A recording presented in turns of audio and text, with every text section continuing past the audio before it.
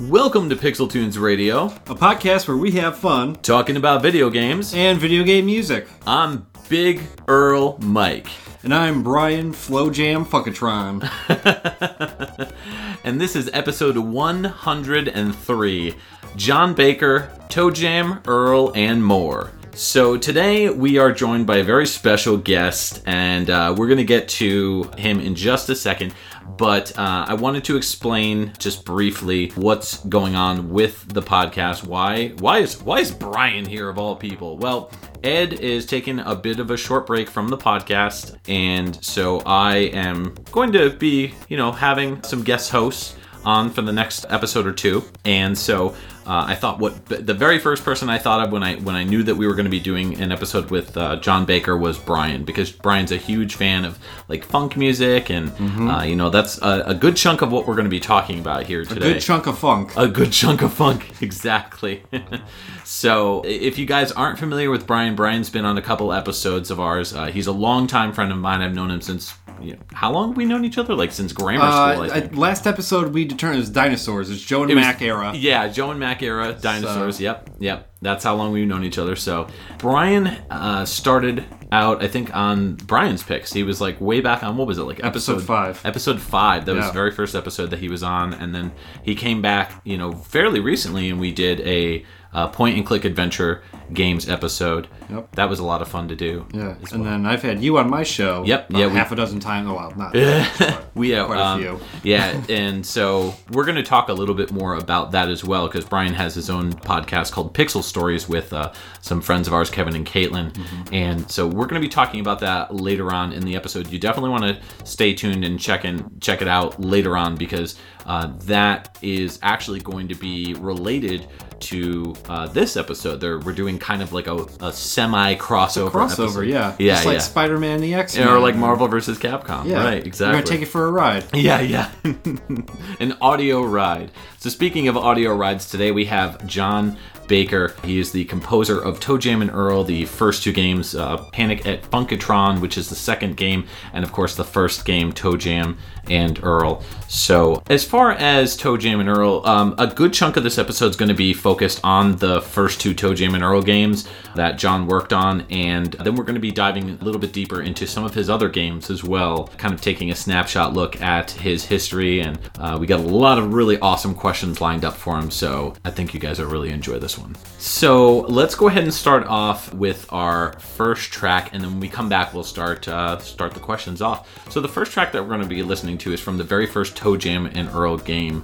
It came out on the Sega Genesis, and this track is coming to us from the year 1991, and this is Rap Master Rocket Racket by the very person that we have on today, Mr. John Baker. So let's go ahead and give it a listen.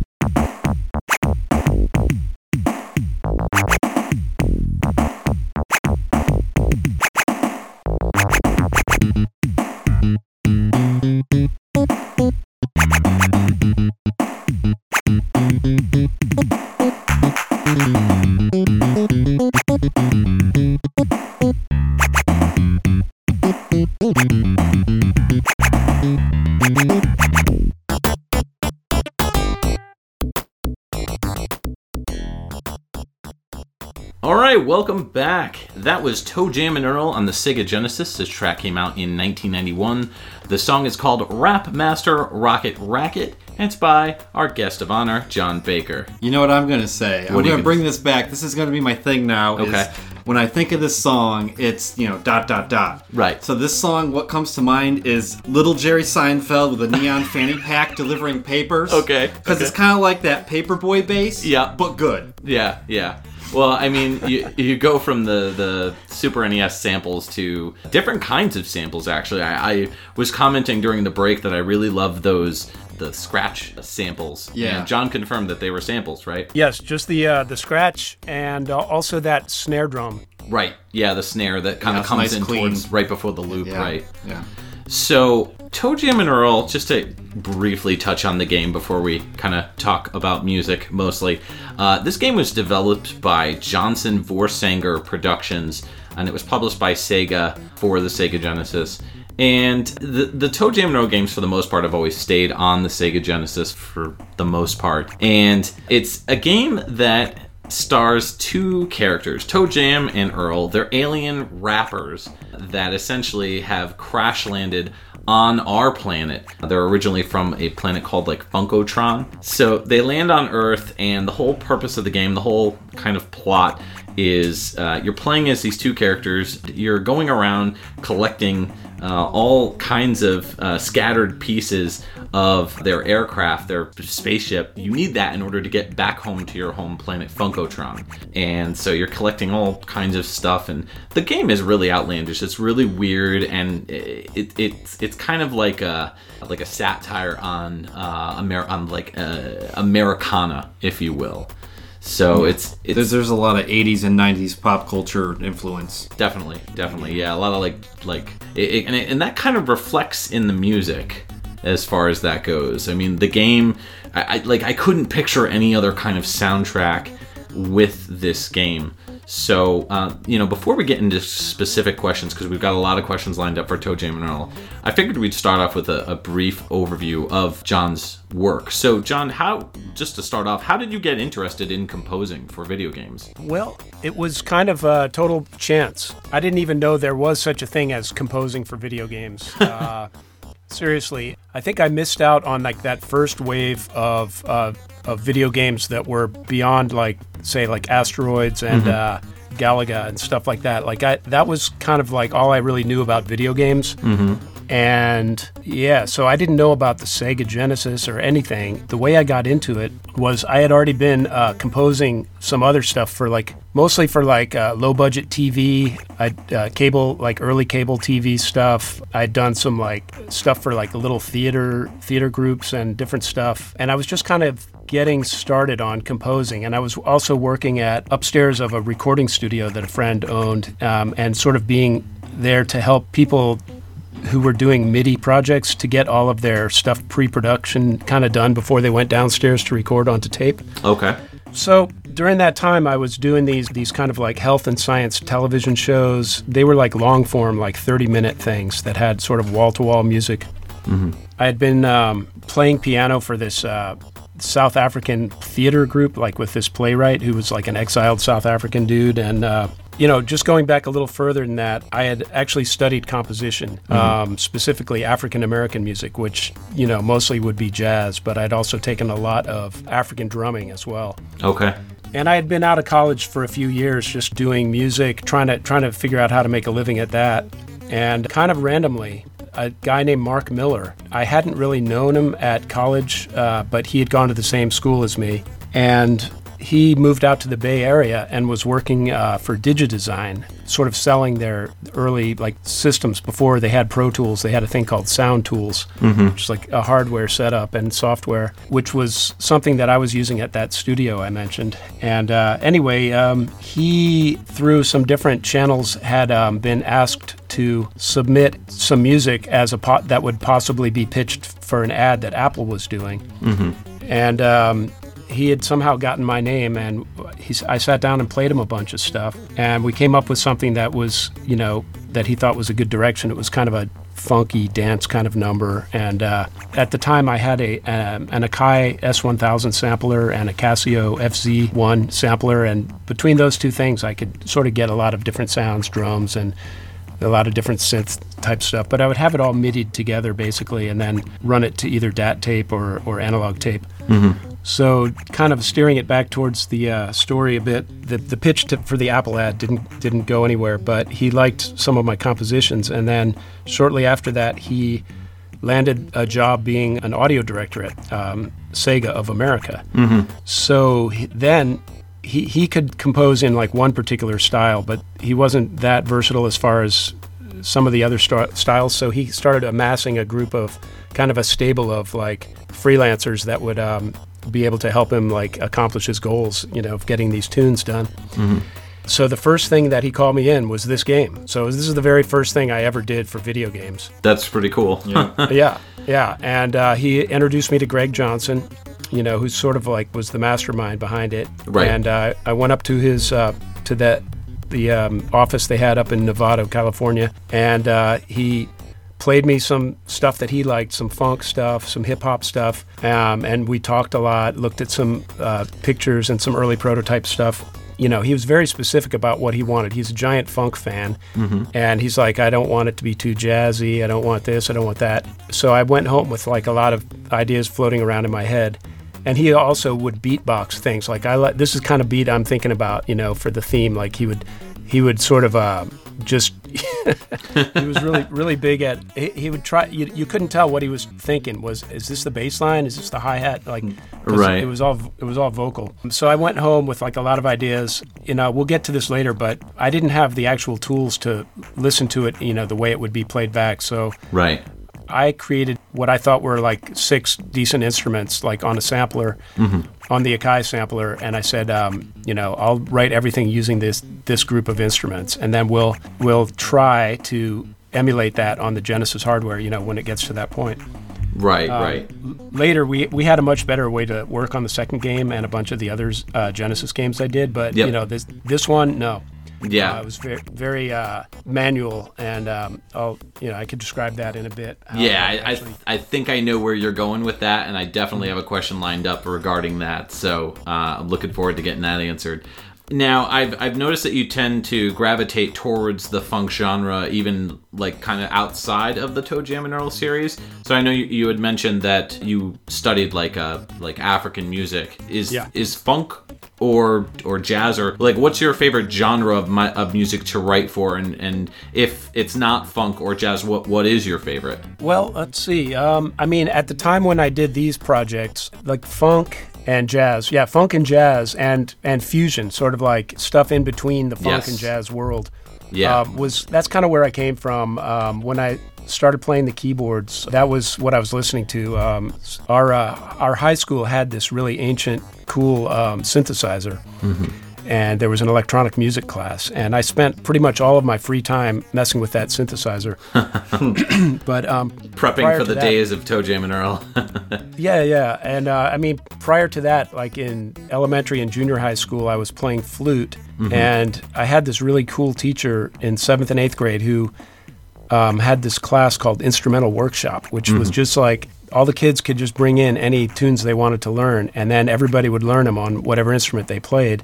That's really cool. And it was all about like improvisation and kind of transcribing stuff, and just it was kind of freeform. And during that time, that music class had all these Wurlitzer pianos, and I started messing around with that. And then during those 2 years, I kind of switched from playing flute to playing piano. And I got really into, I was mostly self-taught as far as piano, and more about improvisation than, learning written music. Right. So that's kind of how I got into it. Then from about age 16 on, I bought a Fender Rhodes, and I was playing in a band. And it was mostly rock or top 40 covers of the day. But I met this really interesting bass player who was very funky, who had moved to town during high school, and I ended up kind of having a long musical association with him that I think a lot of it kind of informed the funk direction because he was like a very funky bass player. I ended up drafting him into another band when I was up at college, and he wasn't going to that school, but he lived about 60 miles away, and he would hitchhike up to play with us.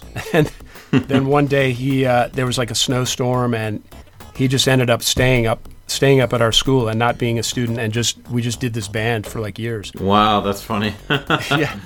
That's pretty cool. But under working with him, we wrote a lot of music too, and a lot of the Toe Jam and Earl kind of flavor is me trying to channel like what he would have played on bass. A lot of it. Okay, so you were very like influenced by the like funk styles that he was kind of bringing in to that then. Exactly. That's cool. And his like main influence was Stanley Clarke. He could play like every Stanley Clarke tune. Yeah. And play it really well. Then he later got into Jaco, but he was basically, his Stanley Clarke was really top notch. Those instruments in the 70s were just, you'd go to a music store and there'd be a clavinet there and an ARP Odyssey and a Rhodes, and I definitely love the technology too. Just like the piano was great, but I liked the electric sounds, and I kind of gravitated towards that. And it wasn't until much later, that I actually listened to a lot of like regular mainstream funk that wasn't in the jazz, that wasn't being done by like a jazz keyboardist or something. The place where I went, Wesleyan University, they had a pretty world-renowned like ethnomusicology department, and a lot of world music teachers that were the experts from whatever country's music they were like traditional masters of. So there was a guy who was like a traditional master of Ghanaian drumming, and he would teach total newbie Westerners like us to forget about tapping your foot and to just feel the count instead of trying to count it out, or like feel the vibrations like in your chest or in your body, as far as Yep, cool. and also just feel the pulse of the whole thing instead of like trying to stay on top of it by externalizing the beat by tapping your foot. It's more about internalizing it, and instead of like saying like one, thinking like, oh, where's the one? It's like, forget about the one. It's like so in like traditional African Ghanaian music, and in a lot of other music from around that area, like the bell, the different types of cowbells they have are that is like the skeleton of the tune. And if you, instead of counting 1, 2, 3, 4, you hear the bell pattern in your head, and that way you know where you are in the piece no matter what, because you internalize that bell pattern. And every different drum part that the ensemble plays, that all go together to create this really cool mesh of sound, they all key where they are in the beat off of that bell pattern. So, and it creates a lot of back and forth kind of call and response. Right. Yeah, I mean, I feel like when it comes to not only video game music, but really any kind of music, I think a lot of people are so focused on listening to what they hear and not necessarily recognizing what they feel as well. I mean, there's so many emotions that kind of go along with it. You'll feel like the hairs on your neck stand up when you hear something that really just kind of lights, a fire under you. And I think that's pretty important. So it's interesting that you're kind of touching on that. What we want to do is go ahead and move into our next track. This is another track from Toe Jam and Earl, and this is, again, the 1991 Sega Genesis game. This is Funkotronic Beat, and this is, again, by John Baker.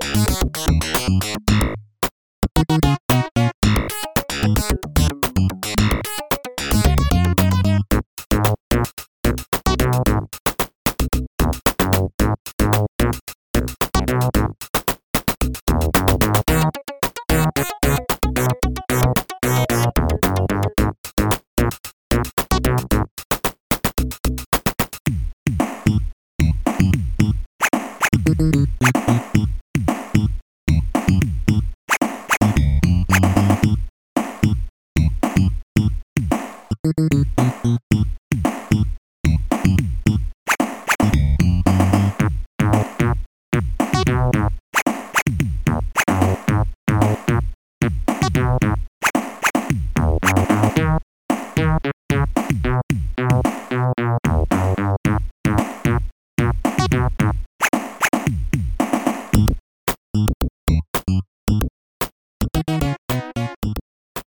right, welcome back. That was ToeJam & Earl, the 91 Sega Genesis masterpiece. The track was Funkotronic Beat by Mr. John Baker. So, what did you think of this one? Okay, Brian? so this one, what's going through my head is Chromeo's Needy Girl. Okay. You know the breakdown where it's just snares and scratches? Yep. I'm like, they must have been playing this, and they're like, all right, we're just going to borrow. They were playing ToeJam & Earl? Yeah. Yeah, because Chromeo's done that in a lot of their songs. Oh, yeah. Needy Girl, opening up. Yeah. Like a lot of, I think it was around like, I want to say 2007. 2006, I think, maybe? 7? Yeah. They were doing that. Okay.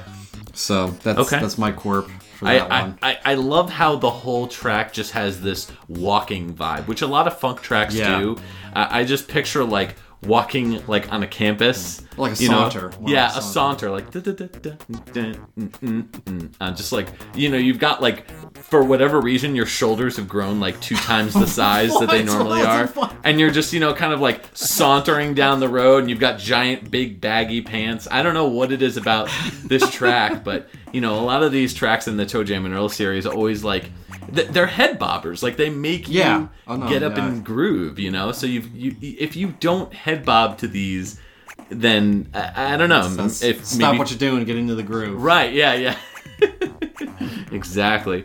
Some really interesting layers in this track, particularly like if we take away like the sampled drums and the sampled scratches that we were talking about before, there's almost like a whole nother layer of bass that's kind of buried in there. I was gonna say that it's like bass on top of it, and it works. It's great. It's fantastic. It's double bass. Double bass.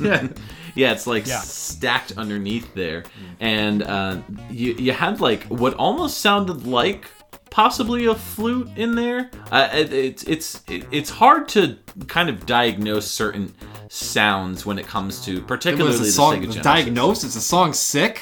Yeah. It's sick. It's got a bad case of funk. So this one, Funkotronic Beat, just the beat really does drive it. It's got a great rhythm to it, a great cadence. When you were writing a lot of this stuff for the ToeJam & Earl series, particularly this first game, did you use Gems for this sound driver for this game? No, because it wasn't done yet. Okay, so Gems was not around. So yeah, it was just they were working on it, and the guy I mentioned, Mark Miller, who got me and a couple other people a lot of these gigs, his older brother wrote the Gems system, so it was kind of in-house with us for a little while, and before it kind of went out to other composers. Mark Miller's older brother, John, they introduced me to him. And when I had all this music and it had been approved by the developers, then it was time for us to take the MIDI sequences that I had and basically the note information and which instruments they should be. And then I sat down with John prior to him having Gems like working up and running, and he was like, I would tell him like, okay, so on the track 1, okay, it's synth bass sound, like a Moog bass sound. Okay, it's gonna play like a quarter note on beat 1, bar 1. Like, so I just kind of dictated like every song, and he kind of like coded it in like hexadecimal. Right, yeah.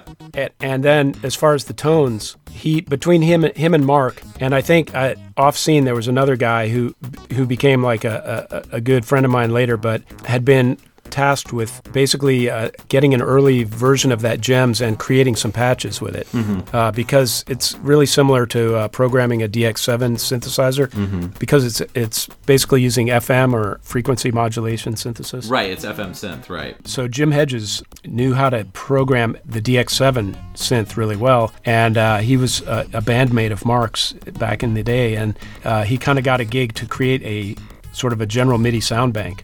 But before that was kind of released, there was like some early instruments, like there was kind of a version of a bass, a version of like a muted guitar and stuff. So we basically kind of raided through those patches, and I said, yeah, let's do that. Like let's change it a little, or I don't remember exactly whether we were able to tweak patches. Yeah, because they didn't sound exactly how I wanted them on the first game until later when I got gems for the second game. But, Right. But for example, like that sound that was kind of flute-like that you heard, that was supposed to be like a muted electric guitar, like a funk guitar. Okay. But because of the way the FM synthesis works, is you could also hear like another operator that was like playing a sine wave at that frequency, that sort of a more fluty, pure tone that wasn't enveloped out the way I had thought when I was composing it. Right, like the way that you had intended it to sound. Right. So there were a lot of things that weren't exactly as intended, and like the one of the main things is like in the sort of like main overture theme of Toe Jam and Earl, I had a bass line and a clavinet line, and there was something about them on the patches that on the Genesis patches they didn't sound right, so we pitched them up an octave. We did that on a bunch of the instruments, just so they would read, like they wouldn't come through a TV, they were too low frequency and stuff. Now, as far as the limitations, would you say that you enjoyed the limitations that the Genesis provided, or did you prefer to work with like more advanced sound hardware? Well, since I didn't have a choice, I learned to enjoy it. And as time went by, when I actually got hold of the Gems system and was able to create all my own patches, then I enjoyed it more because the limitations were there, but it was a lot of fun, kind of trying to create new tones and see how far you could push the hardware. Right. I was gonna say you did a good job with that limited palette. As far as definitely. like with that bass line when it comes in and it's like all over the place, like a couple octaves apart. I thought it was fantastic. Well, there's some funny stories about like the bass lines that I was writing on this thing. Later in like 95, Sega commissioned a few people to do like CD albums of older soundtracks. Yes, I've heard. I know where you're going with this. I've heard I think you did one for Toe Jam and Earl. Yeah, I did. Yeah. Yeah, and it's really good stuff.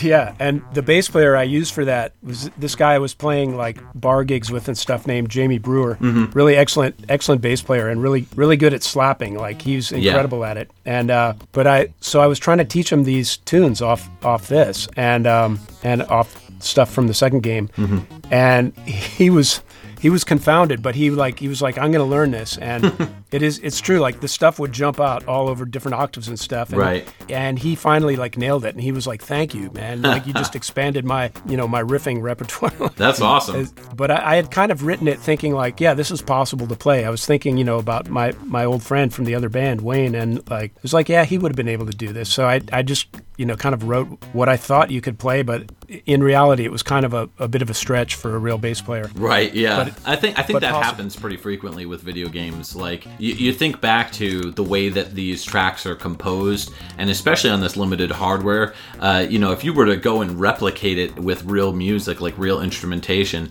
it almost sounds like, I don't want to say wrong, but it sounds like something's off, and it's just because a lot of the times I kind of feel like the musicians have to kind of rearrange how they're playing to fit as best as possible with the practical impossibilities that some of these compositions on these games sound. Yes, and then one other point before we move on is that the nature of MIDI. So I would write all of these tunes on a MIDI sequencer performer, Mark of the Unicorn, a Motu performer, and it lets you either have your music be quantized, like line up to a grid, like quarter notes, eighth notes, triplets, whatever, or you can be unquantized and just be more human sounding, which would be more like just recording into a tape recorder. Right. But because I knew that the Genesis playback system could only break down a beat into so many different subdivisions, so I think it was similar to like a 30-second note triplet, something like that, or it might have been 16th triplet. To get like the swing and feel of the kind of funk sound that I was trying to get, that felt like human, but not really like robotic, but more kind of swinging, you know? I had to like play around with which quantization on my sequencer that I would use to, because I knew I had to hard limit the quantization, or the machine would do it for me and make the wrong decisions. So yeah, I think I arrived at most of the tunes, a lot of the tunes. The smallest subdivision was like a 16th note triplet, and within that, so to get that sort of swing feel, that's what I leaned on, and it's a little bit more pronounced than most people would actually probably play. They would kind of play in between the beats a little more. Right. It does give it like a certain, it's kind of regimented into that particular grid, but it's what I felt was, you know, the right thing to do. So anyway, yeah, just that's like another limitation. It's like I couldn't make a beat fall exactly where I wanted it to, and I had to choose between two really close alternatives. That's really interesting. It's like trying to come up with an idea of something that you want to put in a video game as well. I mean, you know, we've talked to other composers before, and they've all, for the most part, like a lot of them, try to make music that kind of impacts people. And I feel like with these particular tracks from ToeJam and Earl, it's music that really stands out. It's music that, you know, kind of wakes you up. It makes you realize that, you know, you're playing a game, but at the same time you're playing something that has a lot of character and has a lot of heart. And I think that's what the creators for the game were really going for. They were going for something that was kind of snarky and kind of you know, hip and cool, and that was exactly what Sega was going for back then. I mean, that was their moniker. That was exactly the audience that they wanted. They were completely the opposite of Nintendo. And I think that's why Sega really did so well back then. Yeah. And this is coming from a Nintendo fanboy, like way back in the day. I was going to say, exactly. I mean, you look at the character design for ToeJam and Earl, you have an alien with a backwards hat, and he's got like this chain, a big chain. Like the Flavor Flav chain. Yeah, like that. And then the other guy's wearing sunglasses. It's like, and like swim trunks. Yeah. Like So I feel like these guys showed up on the planet, didn't have any of this stuff, found it when they crash landed, and they were like, all right, we're humans now. Yeah, we're humans now, right? Which actually coincidentally really kind of ties back into the second game, which was a little bit of a departure, at least gameplay wise, from the first. You know, the first was more like top down, a bit like isometric sort of, and you know, a little bit like a roguelike in a way, like dungeon. You had, there was a roguelike mode, and then there was a fixed mode. Right. Play. And I was all about fixed mode. Yeah, absolutely. I personally, that's just the type of gameplay that I like. I like a game where I can go in and it's going to be the same type of game every single time. It's not going to change. Yeah. But for those type of people who did want to randomize the game, that option was there. And essentially, you're going around the entire game trying to find all that equipment to bring back to your ship. So what ends up happening, the characters find everything that they need. They get back and go back to their home planet. However, they've brought humans, human beings with them, and that leads us into the second game of our ToeJam and Earl Home Alone. ToeJam and Earl 2 Home Alone, right? ToeJam and Earl in Panic on Funkotron, and this game came out in 1993 for the Sega Genesis. This track that we're going to be playing is Luanda's Love, and this is a really funky groove. So let's pop right in and get to grooving.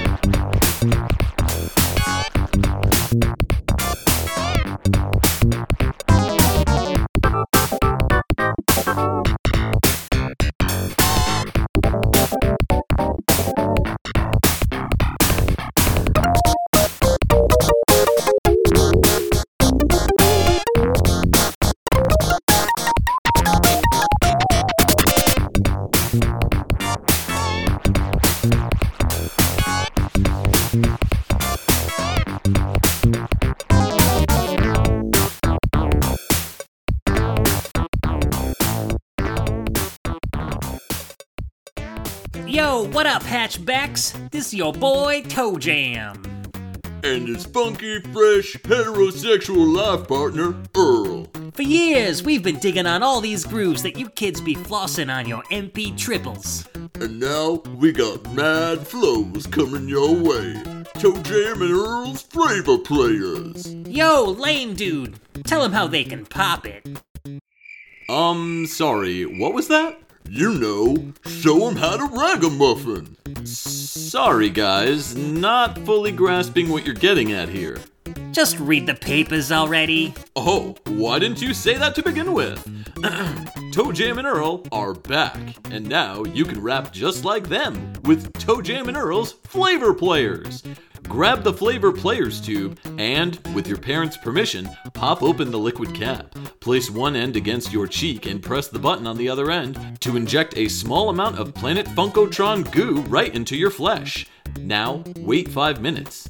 Anytime a, fresh beat plays, you'll start rapping over it with finesse. It's that easy. Hey, is this stuff legal? Why don't you give it a try, nerd? Alright. Yo. I got the sweet melodies. The rhyme casualties of dope felonies. In my teeth, this beat is raw, without flaw. The bass can draw from a jaw. Tone it down, don't be a clown. Now dig the sound.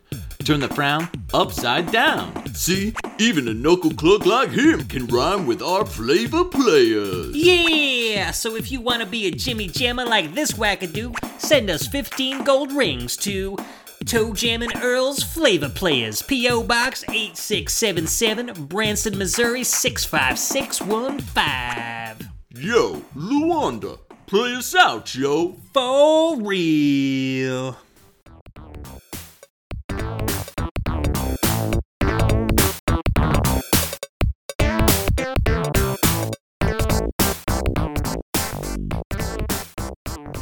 All right, welcome back. That was Drowning in Bass Guitar. All right, so mine for this one is George Clinton versus Ray Parker Jr. and they're having a funk off, like Funk off. Yeah, funk off. Like they're strolling down the streets, and then because there's these two these parts keep going back and forth, and then they kind of like dance with each other for a second. And then you have like the little Ghostbusters, like the wee, there's like little parts of it. Yeah. So that was my take on it. Okay. I liked the. Like I said, the stereo panning was great too, but that duality where you have those two parts and they're kind of, it's like one and the other, and then they kind of mesh really well. It's just, and this is getting back to, by the way, the track was Luanda's Love on Toe Jam and Earl, Panic on Funkotron, the 1993 Genesis track.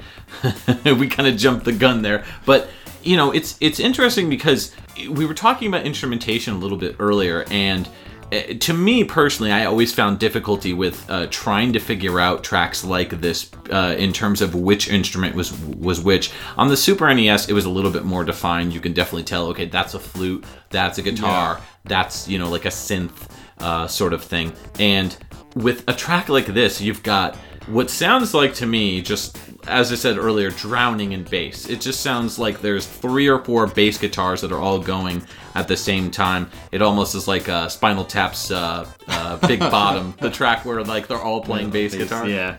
I definitely heard what sounded like the main bass line, the do do do do do. Yep. And then it sounds like there's another bass underneath that as the track goes on that's like do do do do do do do do do. Yeah. You know what I mean? Yep. And so again, we're talking about like loads of layers here, but as far as like the instrumentation on that, now this did use gems. Yes. And how did that work as far as like multiple layers of what sounds like almost like the same instrument? Okay, well, so the when you're writing in MIDI, the spec of MIDI, one of the things you can do besides turning on a note and turning off a note and specifying how long it plays and for how hard you hit the note, is you can also insert a program change, which is just a patch change, like change to another patch. Anywhere, you could do it between 2 notes, doesn't matter. I'm trying to remember the exact limitation, but I think I only had 6 believe I only had 6 channels of instruments to work with. So in order to create like a fuller sound, I wrote it with, I think it was something like 13 tracks. And then I used program change to fill up any place where one instrument wasn't playing for a couple of seconds. So in order to, the sequence looked, really organized at first. And then by using program changes, I could say like, wow, I need the hi-hat to play here, but the hi-hat channel is being used by something else now. So I'm going to use program change on the guitar for like 2 notes and play the hi-hat parts I need, and then program change back to the guitar. Okay. So like the tracks are packed full, and it looks like a mess. But if you expanded it out, it would look like a nice orderly list of tracks. But there would be way more tracks than the Genesis could play, actually. Right. True. Now, I've read a lot of people who have complaints regarding the GEMS driver causing low fidelity, like amongst like the various different instruments that can be used in the Genesis hardware. And I understand that the modifications can be made to the instruments to give the music like a richer sound with GEMS. So, when you listen to a GEMS soundtrack, like a lot of people kind of, a lot of hardcore Genesis fans often stick up their nose at GEMS and kind of say like, oh, GEMS isn't as good. Have you heard like Hitoshi Sakamoto? Have you heard, Motoi Sakuraba, some of the, drivers that they're using, or even like more Western composers that we've interviewed, like Matt Furness, Sean Hollingworth, like a lot of that type of stuff. So if, getting back to the question, is that something that you toyed around with when creating soundtracks on the Genesis? And if not, like, were you aware of those low fidelity issues? And like, was there a specific reason that you went with GEMS? Oh, well, GEMS was like pretty revolutionary because it gave the sound designer or the composer like the ability to create their own patches. So if they didn't have that system, typically at least with the Western composers that were doing a lot of this stuff, which my friend was like the audio director for, he would just he would give them, he would say, write something in a general MIDI spec, like channel 10 has to be drums, patch number 63 is steel drum or whatever. It's like a very generic set. And then he provided them a generic set of patches that conformed to the general MIDI spec that were created using GEMS. So they were tuned pretty carefully to get as close as you could sound, to each instrument that was specified. But the problem is a lot of people just went ahead and either they didn't have the time to like tweak those sounds, or they weren't comfortable in, editing. So they basically just used them out of the box. And, as good as they sounded, they were meant to be a starting point that you jump off and then you start editing your sounds off of. So the general MIDI set that most, composers had with GEMS does have some of those issues because it was just meant to be a generic set that would like somebody could plug a MIDI composition into who didn't have the hardware at all. Right. And if they were technical enough or they had the equipment, they could sit down and learn how to actually tweak the patches and create something better. So all I can say is I was really glad to have access to the system, because unlike in the first game, I was now able to do things like what you heard in that last track where I panned like, I panned like the clavinet on the left, then on the right, sort of like call and response. And that I got a synth, some like lead synth tones that I wanted to hear, not like what somebody else gave me, and so I was able to get more of a square wave sound on one sound and a different sort of sawtooth sound on another one, and create the effect of like a filter sweep by using the FM, parameters correctly. And yeah, I'd say, and now the fidelity issue, I think I know what you're talking about, but I'm not totally sure. But there's like a lot of aliasing, but that's more the chip than GEMS. GEMS is just a way of It's just an easy way to code the the chip.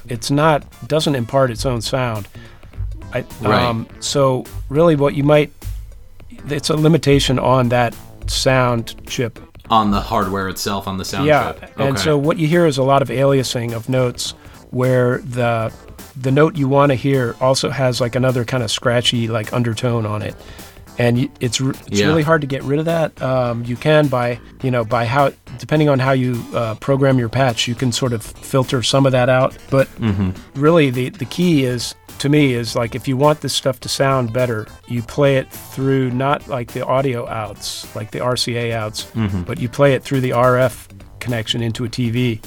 Because because the RF connection that was what you had to use kind of back in the day was it did something to mellow out those aliasing frequencies, and it just gave it a nice warm sound to the point where if you take these tracks from the game and plug them in, using like the antenna jack on the back of a TV, instead of using like RCA outs to a stereo.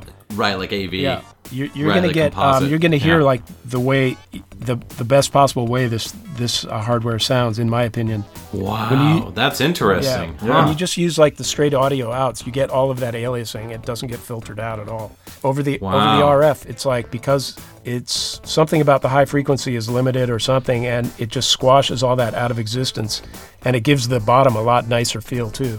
That's really interesting, huh?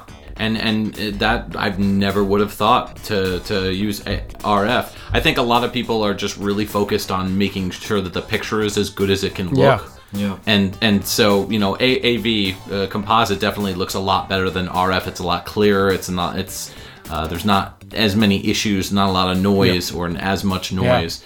Yeah. And it's kind of the opposite. I never would have thought that. Yeah. That's so funny. Wow. Now, when it comes to panning, was that more difficult to do on a console like the Sega Genesis? I mean, how familiar are you with with how the program was? That was easy. I mean, I basically just created 2 copies of the patch, and I made one of them hard pan to the right, one hard pan to the left. So, and the fact that it goes back and forth like that, it's not just like it's. I planned out. I planned out when I wanted it to jump around. It's not like an effect that does that or anything. Right. Basically, it's just. I can't remember the exact parameter, but one of the things in GEMS was that you could specify which speaker it would come out of, and usually you just would have it on both. But there was no way to have like partial panning to one side. It was all or nothing. Right. And I felt that was a kind of a cool effect I wanted to exploit there, to just give it a little animation. Yeah. All right. Well, that's really interesting. So let's move into our next track, and this is going to be our final ToeJam and Earl track before we move into some other music that John has done. This is ToeJam and Earl, Panic on Funkotron. This is the 1993 Genesis track, and the track is called Funk Down Under. And let's go ahead and get Australian on this.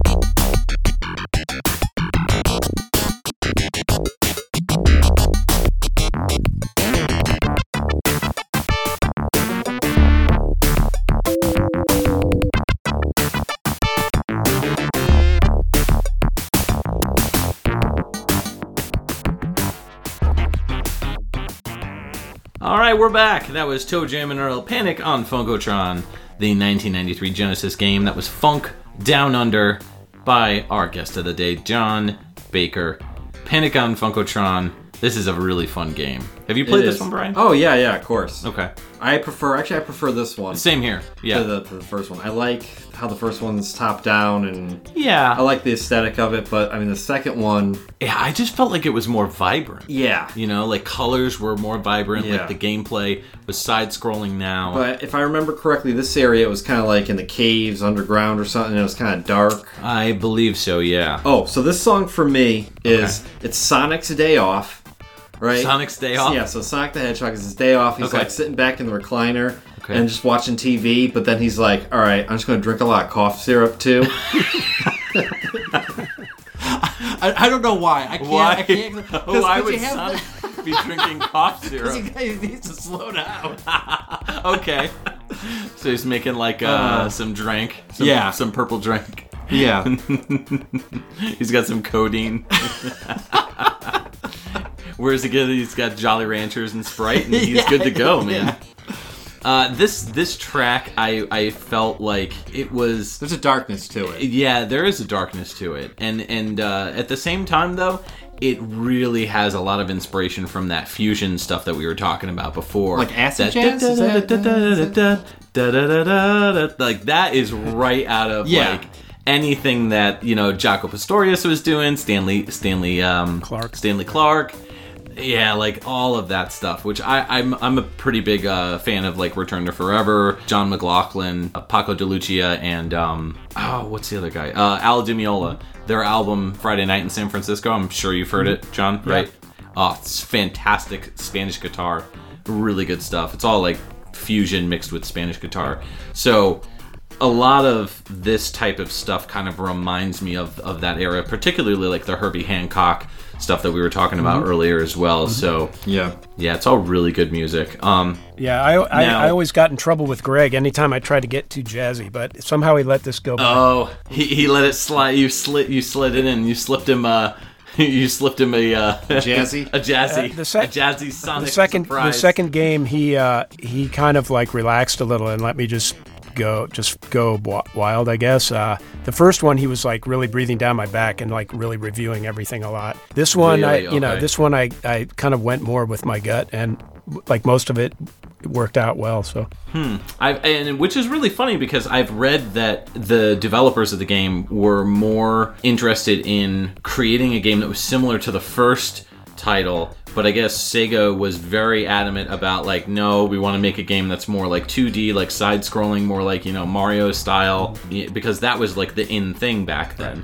And even though the first game sold pretty well, I guess they felt that it would sell better if they moved in that direction. Apparently, the hardcore ToeJam and Earl fans are bigger fans of the first game, and that's why they returned to that style of gameplay in the third game that came out on the Xbox. Yeah, that's what I heard. But I heard that the second game was rejected by the hardcore guys. But right, which is funny because if you're not, it seems like if you're a more like casual ToeJam and Earl fan, your favorite game is the second game, and that's, I would say, I don't want to speak for Brian, but I'd say that's the case. Oh yeah, absolutely. Yeah. And but it's tough for me because I want to like the first game more. Same here. Yeah. But like I said, if you play it on like the roguelike, no, I'm done. No, any kind of roguelike elements, I'm the same way. I'm the exact same way. Yeah.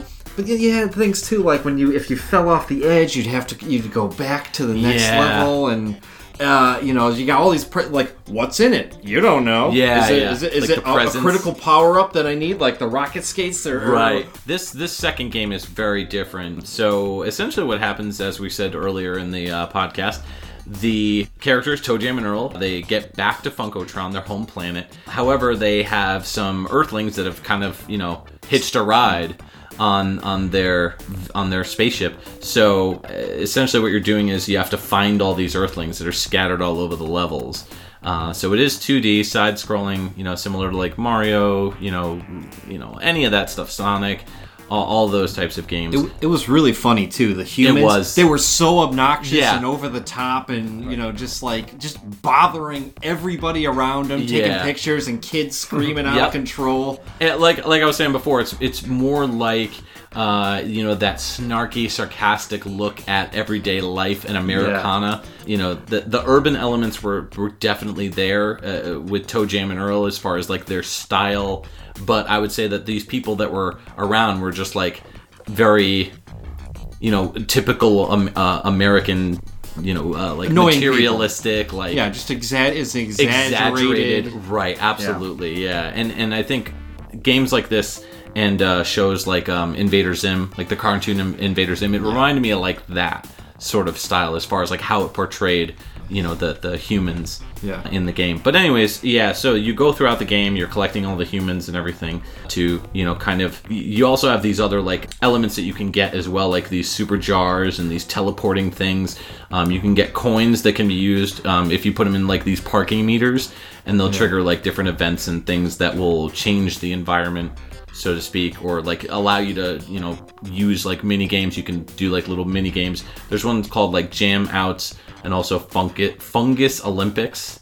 So they really kind of still went with that really outlandish vibe that the first game went with as well. But I feel like they went even more so in that direction of wackiness with this second game.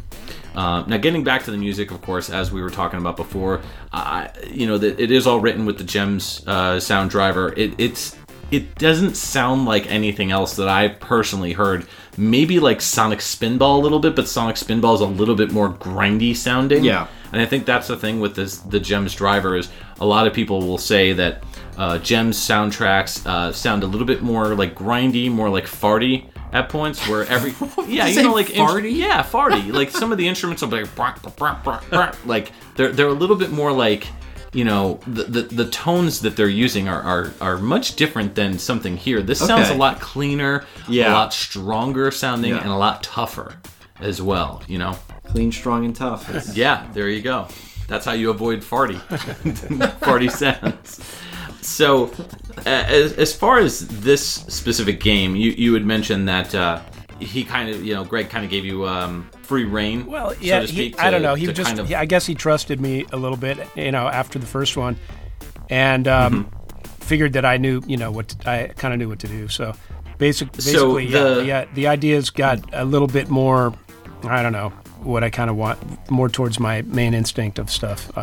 But yeah, this one, right. I mean, I would only be told a little bit. Like, I think for this one, they told me it's like the underworld. It's like there's fire, and it's like it's hell, basically. So they would give me just a little description on each thing, and then I would write based on that. And by now, I'm not writing using another instrument. Like, so the first game, I'm using an Akai sampler with like things like a patch called Funk Sin, and another one called like Sin Bass, and another one called like Slap Bass, and another clavinet, and then like some sort of a realistic drum set. And then I'm basically translating that to Genesis. Now on this game, I would start out making the patches that I wanted to use. So pretty much all of these ones, like we've been talking about, there's usually like a really synthesized bass sound, like a Moog sort of sound, fat, kind of without a really sharp attack. That's kind of low and kind of a warm sound. And then there's usually a really percussive slap bass also playing a different type of bass line along with it. Right. And then same thing as kind of going back to the first game. I usually had like one instrument whose role was like a muted out, like picked guitar playing single notes that could be it could also fill in for a hi-hat because it was playing really short notes that basically the plucking sound was like a closed hi-hat sort of. And then usually I would also have a clavinet, which is just basically like a keyboard that a lot of funk people used that sounds very similar to an electric guitar, but it's a stringed keyboard.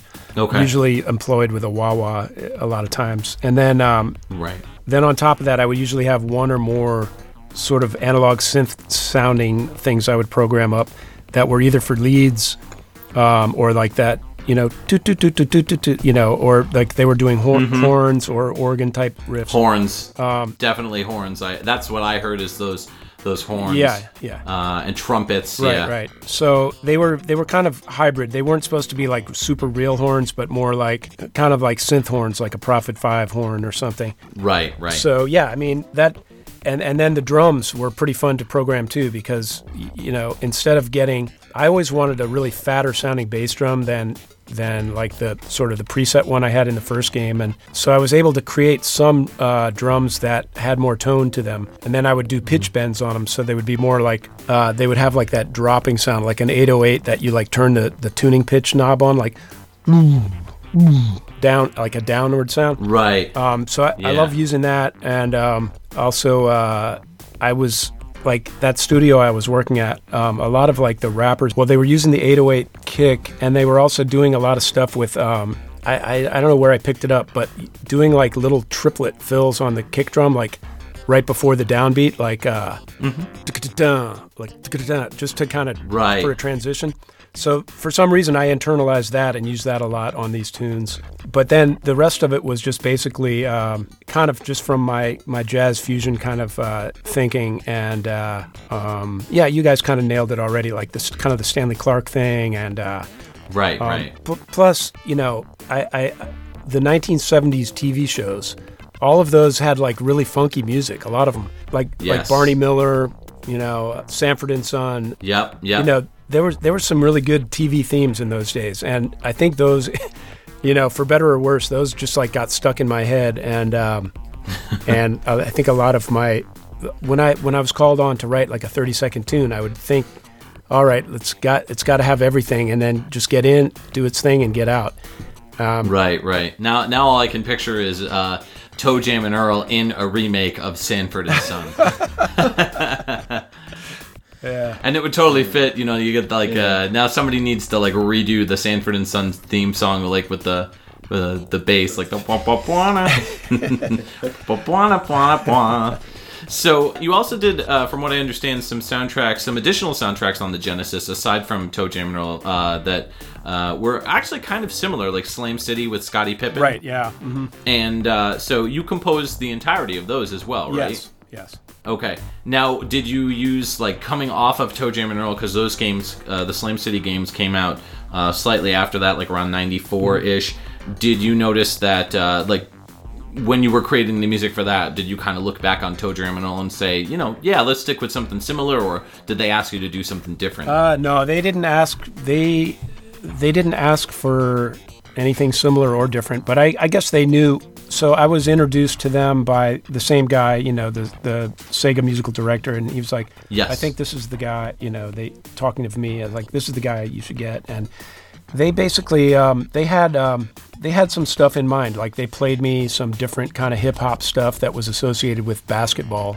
Right. And I just listened to a bunch of what they liked, and then I wasn't thinking Toe Jam and Earl, but I probably, you know, when I went and sat down at Gems, like, those are the patches I had already created, so I probably just started from there. But But I mean, as far as the composition, I kind of was trying to get more in line with maybe less of the 70s vibe that I liked, and try to get it more towards the more modern stuff that they were listening to, and more like 90s urban hip-hop type stuff. Yeah, so just trying to kind of digest that a little bit. And the other thing was that on that game, I can't remember if it was the Sega CD or something, that it allowed you to use more samples than the old system. So I had like a couple of sample CDs that had some different phrases, like some vocal phrases and some scratches and some other urban elements. There was this, it was like a sample CD called L.A. Riot, and there was Volume 1 and Volume 2, and they had like, you know, just like little vocal snippets, little like horn lines, and just varieties of stuff you could sample. Right. So I kind of, you know, I was instructed, I think, to utilize as much of that as I wanted to.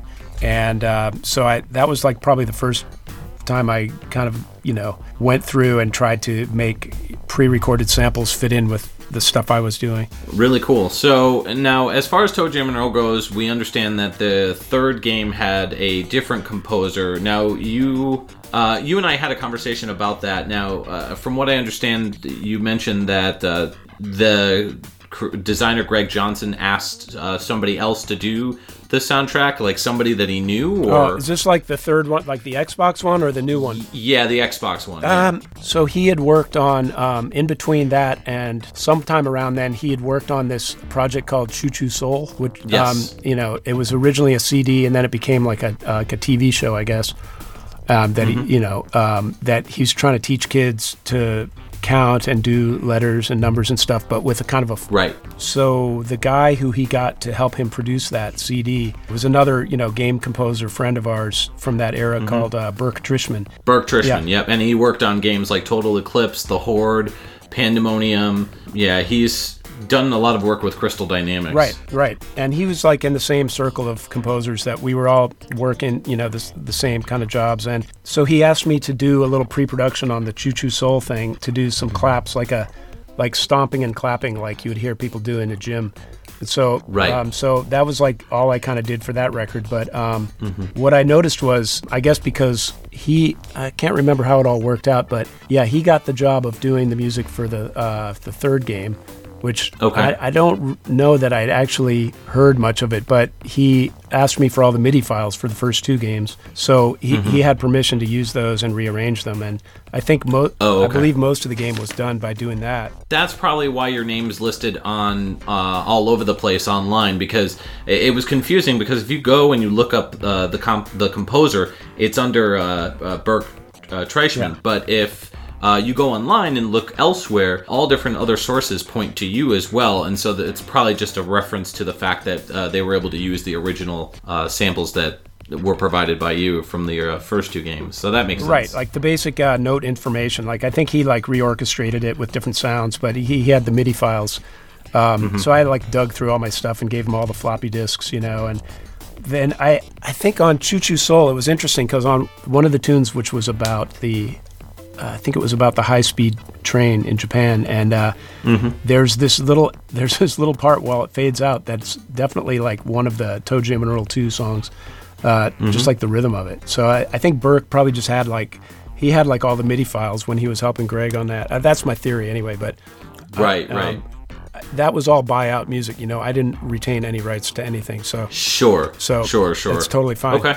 But and then the new one, the Toe Jam and Earl Back in the Groove, that one was under development with Kickstarter. I know they were working on that, and I remember seeing that your name was kind of attached to it, like they were going to ask for you to come back and do some music for it. But what ended up happening with that? Well, it just kind of, for a variety of reasons, it didn't work for me to do like a full pass on that. And then the next thing was going to be, well, Greg had meanwhile found like a young bass player he's in some sort of a successful funk band that tours around, and he had become enamored with the Toe Jam and Earl stuff when he was growing up, and he'd kind of taught himself to play bass by learning those tunes on bass. Oh wow, that's crazy.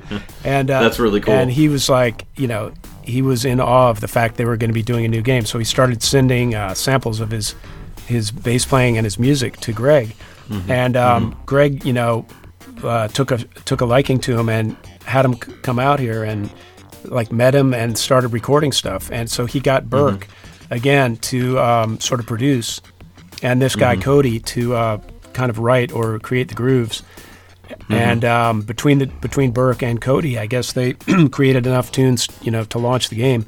And then so then I was offered to like contribute like a guest track or something. Right. And that's kind of when my name got attached to it. Like at first they didn't think they didn't think they had money to pay me anything to make a tune, and then they were like, okay, we can pay you for one tune, but without getting too far into it, like it. Sure. Just the finances and the time commitment and everything with my day job and all didn't allow me to do the kind of job I wanted to do on it. So I still have I'm pretty sure I still have a standing invitation to make a tune for later downloadable content on there. Nice, very cool. So I'm hoping to do that because I really feel, associated with the title. And absolutely. Whenever anybody thinks of Toe Jam and Earl, as far as the music is such a strong standout. So the work that you did on that, like, absolutely. I think that it would be really cool if they brought you back. Because games weren't doing that at the time. That was the first game where like you had a bass line and you're like, whoa, what is this here, Especially bass lines stacked on top of one another like that. I mean, you would see it, but it wasn't as popular. But anyways, so actually this kind of brings us to a really good segue into discussing where we move on from the Toe Jam and Earl series. So the first game that we're going to be playing a track from is Gex Enter the Gecko. This came out in 1998. It's on the PlayStation 1, and the track is called Kung Fu Theater Part 2, and again by Mr. John Baker.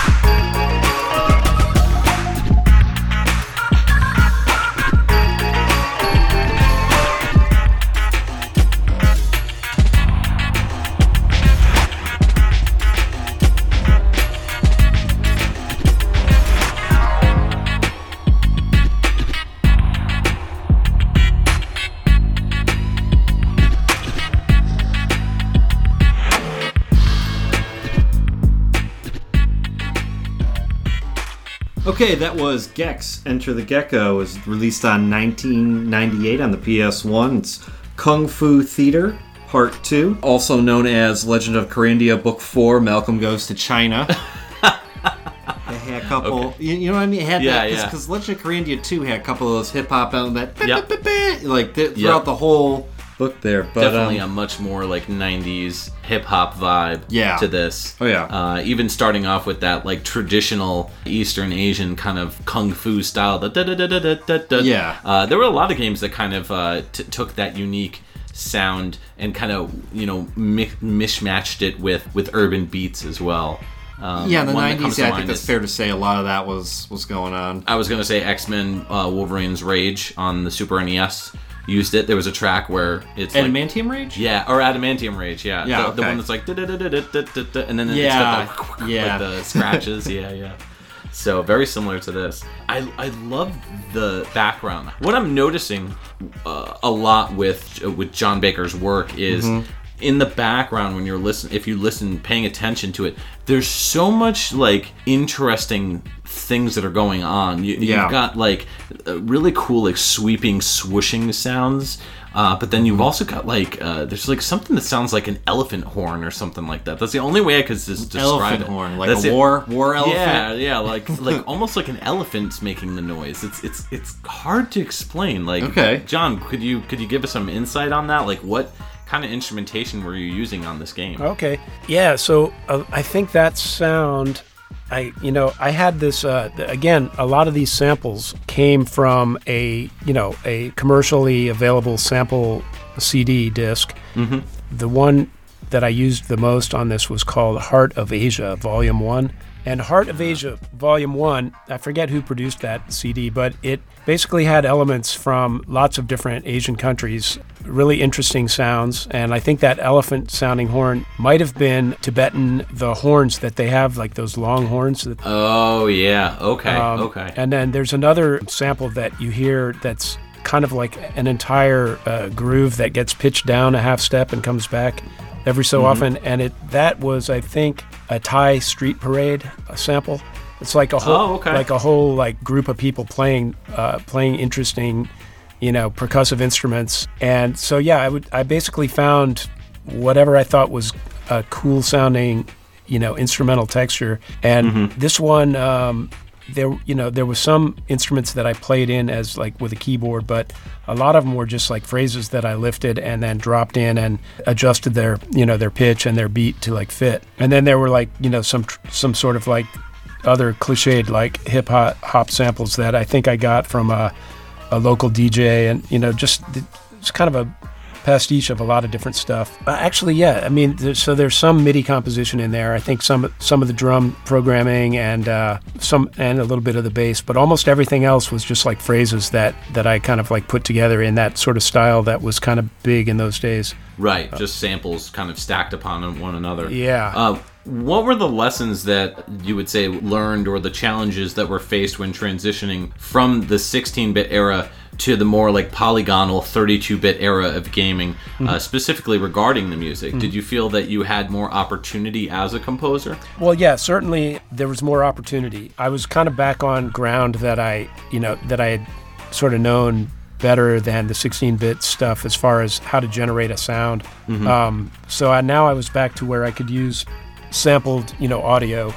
What we had with the PlayStation was a really cool tool that Sony let developers use. This was done, through Crystal Dynamics, and they basically loaned me this cool piece of hardware and software that went with it. I forget what the hardware was called, but it was like a board that you like could put in your PCI slot in your Mac. Okay. And it was like a sort of a sample player that you loaded in whatever audio samples that you wanted to. You had to convert them and make sure they looped, and they were at a certain, you would play around with the sample rate a lot to make the loops seamless.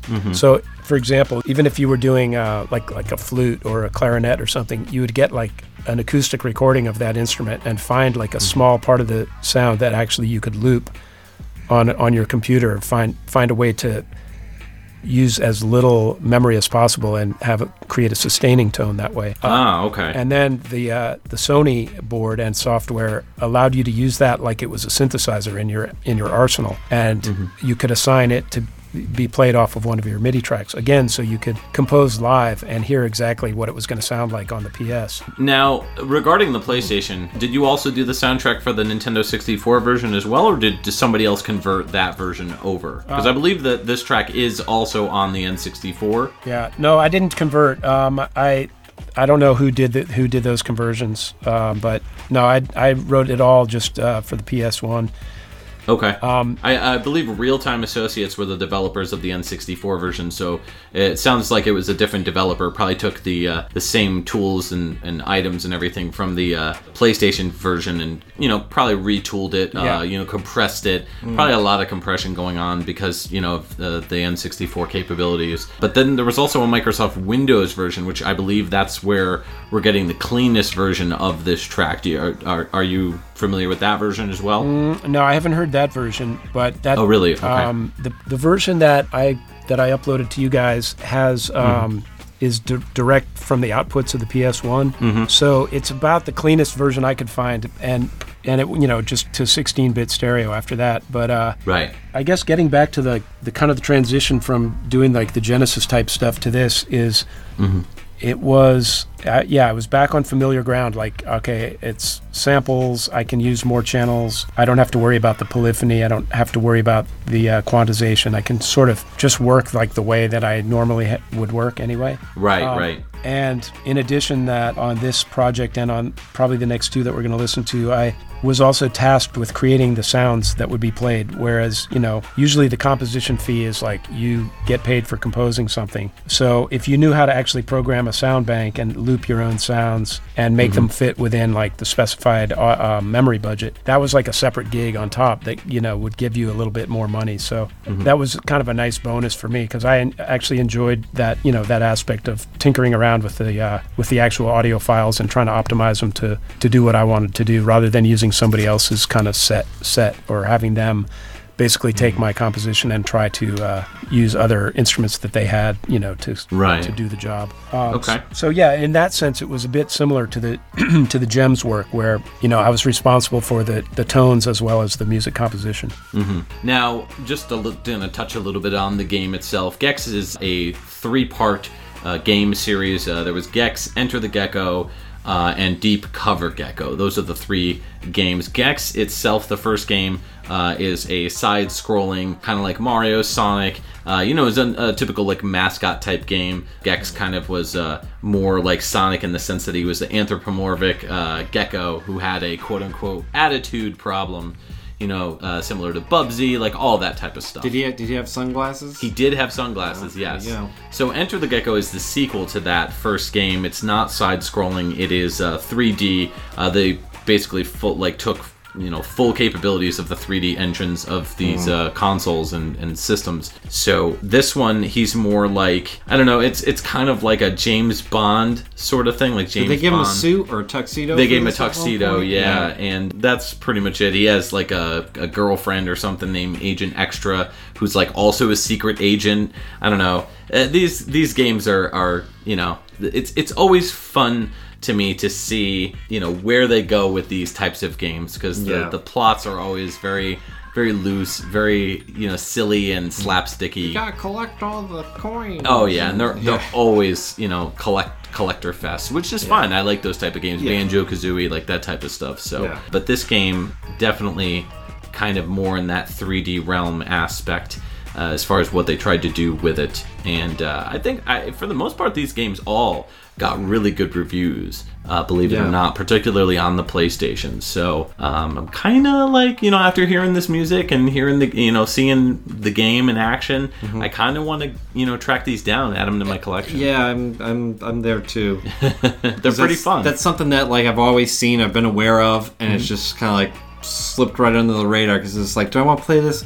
Yeah, I mean, I always assumed, Gex, alright, okay. But, it actually, gameplay-wise, it looks pretty fun. And, to me, it's like if the music is as good as the gameplay, or if the music is even better than the gameplay, then it'll make me want to play the game even more, so. Yeah.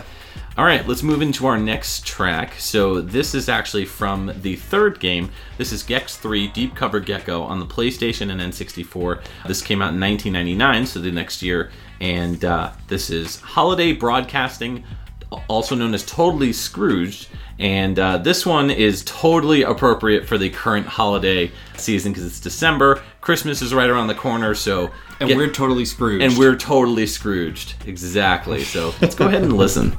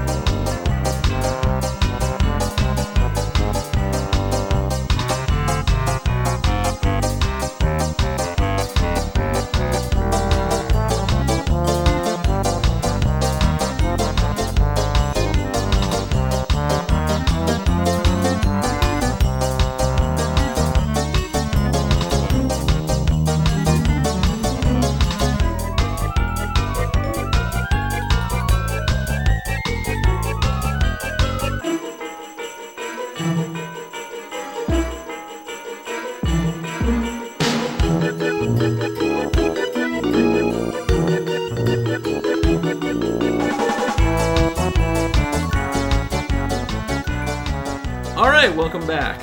That was definitely festive and definitely appropriate for the holiday season. That was Gex 3 Deep Cover Gecko on the PlayStation and N64. This is the 1999 release. The track was called Holiday Broadcasting, also known as Totally Scrooged.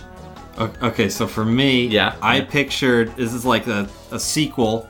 Okay. It's Ferris Bueller's Christmas. Okay. And like something happens, he got himself in a pickle, and he's running through a mall at Christmas time. Okay. And like, you have the different, what's it called? Like the different melodies, like the what's going on? Like Like the, what's the you're word? talking about like the different Christmas tracks, like like there were a few different songs. Yeah, like the not like a motif or anything. No. It wouldn't Like be a that. medley or...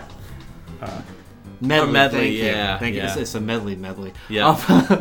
But just every time a different one kicks in, like he's at a different store in the mall. And Okay, you know what I mean? Like that's what I picture. I need this movie to come out. I need to watch this movie. I definitely got a sense that it captured what the name was going for with Holiday Broadcasting, Totally Scrooged. I felt like, first off, there's just so much going on in this track, and it's all good though. It's not like messy. It's more like full and vibrant, outlandish, wacky. Oh yeah, it's definitely cartoon. Yeah, definitely like cartoon, like the like the old Looney Tunes type style. And then when you throw in those classic Christmas songs as well, I think you had like Rudolph the Red-Nosed Reindeer, I think, maybe Frosty the Snowman, like a couple of those like more classic holiday themed tracks. That it's just it kind of makes your ears perk up and makes you want to sip some hot cocoa in the night. So good stuff. Now, Gex 3 Deep Cover Gecko came out, I believe it was the year after. Yes, it was. And again, this takes the series much more in a more like a deeper, more undercover way. Yeah, like deeper, more undercover, like spy style. They got a Playboy model named Marlise Andrada to play Agent Extra, who is again his love interest / partner in this game. So again, takes on a more 3D style when it comes to the gameplay. There's also another character in the game called Alfred the Tortoise, and he is literally pretty much Alfred Pennyworth, Bruce Wayne's butler. So he kind of helps you out. Gex has a lair now that he can go back to, and it's like a cave. Got a lot of computers. And this track in particular plays in like a more ice, frozen winter wonderland nice type level. of track. Yeah, nice level. Yeah.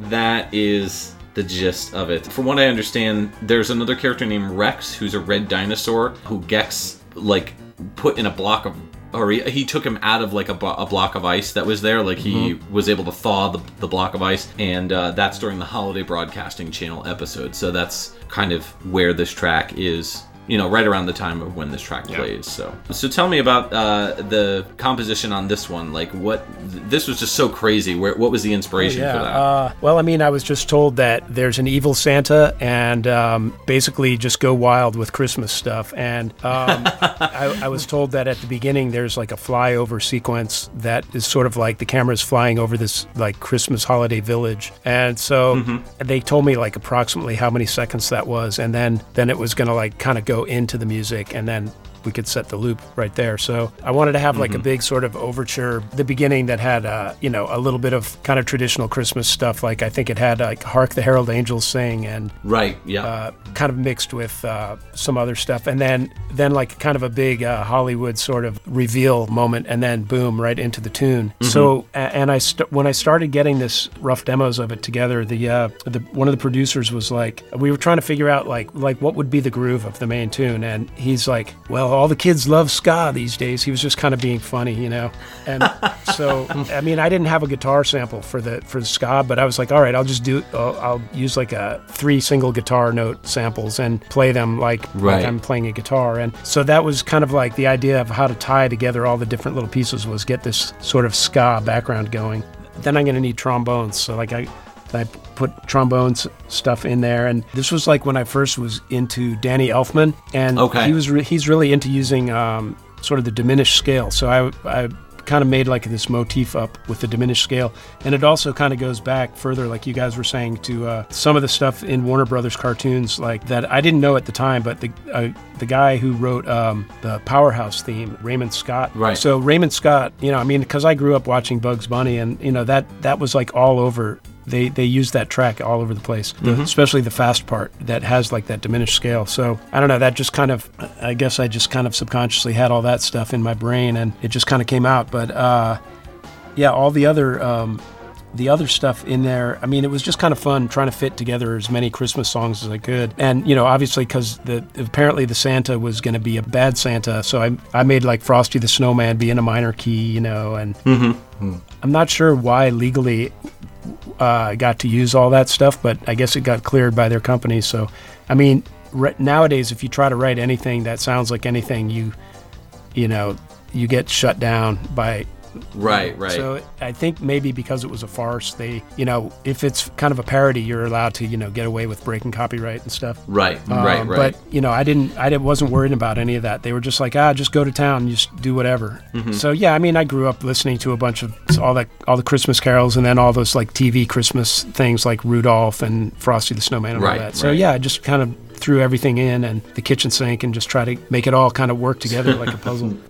Cool. Now, as far as your role with Crystal Dynamics, was that more on like a hiring base? Like, did they hire like a third party who hired you, or were you actually working for Crystal Dynamics at that point? No, I was just working as a freelancer. So like they basically would just pay me for like one particular game project. So Like with Gex, they had like 3 other composers. The first one I worked on, Gex 2. So I only contributed, I think, 4 tunes to that, and there were like 12 or more other tunes by like 3 other different composers. But on this one, I was the only sole composer for like all the levels, except for one particular level that that my friend Burke did like one level. But yeah, I pretty much did the rest of those. And this one, yeah, it was like a much larger chunk of work, and yeah, so I was basically working out of my home studio, and then I would, I would occasionally go down there and play them things and get some feedback, and then go back home and keep working. So yeah. Okay. Very cool. So we're going to go ahead and move into our last 3 tracks, and all of these are based on Zynga properties, actually, believe it or not. And I think this is one of the first times we're ever playing some Zynga materials. Now, you also did some work for Namco Bandai as well, yes. right? I believe it was Splatterhouse for the remake of Splatterhouse, the reboot. Right, yeah. Now, that wasn't a composition, though. That was more like sound design or sound yeah, exactly. direction. Sound design and audio direction, yeah. Prior to that, also, I had like another role at a place called Locomotive, which was owned by THQ. Prior to my joining them, they were called Pacific Coast Power and Light, PCPL. Anyway, by the time I joined them, they had decided to focus on handheld stuff. So the first game I did for them was on the PSP. The first 2 games I did were PSP titles. And those were ones where I was like the sound designer and the guy who integrated the sounds and sort of audio directed it. And those were both, well, the first, they had an agreement with Disney, so we were doing Pixar licenses. So right, like Cars on the PSP, I understand. Yeah, so I did that, the Cars on the PSP. Then we did Ratatouille on the PSP. How does that compare to working with games that are like original ideas? Like when you're working with an established property like that, we've interviewed other composers like Matt Furness, who said when he was talking about Mickey Mania that he did the music for, and he was saying how like Disney was kind of like breathing down his throat, like, really wanted him, like they had a really specific idea of what they wanted.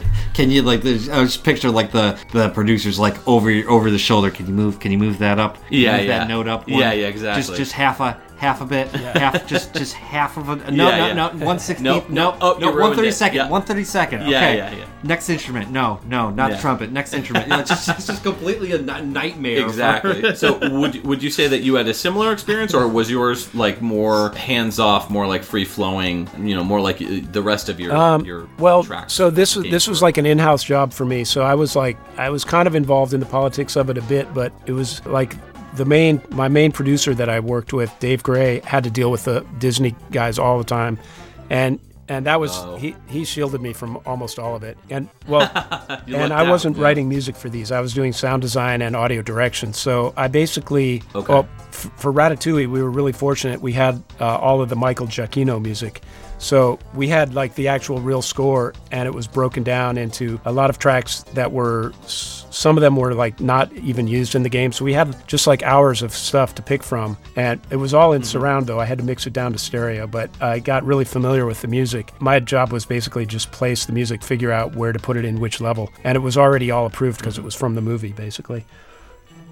Cars, we decided to do a different thing and just use all licensed like rock tunes from like what would have been the right, just the kind of feel of the movie, but they weren't necessarily from the movie, and it wasn't original. It was all just like you were driving around with the radio on kind of. Okay. So what my jobs in those were like creating all the sound design, putting all that together, and then there was quite a bit of Disney oversight obviously on the voiceover because the voiceover for both of them were using the actual talent from the movie, but specifically recording for the games. So for those, we basically got the takes. We provided a script, and then it was done by some other people at various voiceover studios, and then we would get it, edit it, and drop it in. So there wasn't a lot of back and forth there, except for with the Lightning McQueen character. We couldn't get Owen Wilson. He didn't want to record his voice for the game, so they got a sound-alike. And the guy was good. He sounded just like him, but there's a lot of approval that has to happen for that. So they just got a random guy to just be like, wow, wow. Well, they got a guy. Wow. I mean, it's not a random guy. It's a guy who's like known to be able to do that guy's voice. Like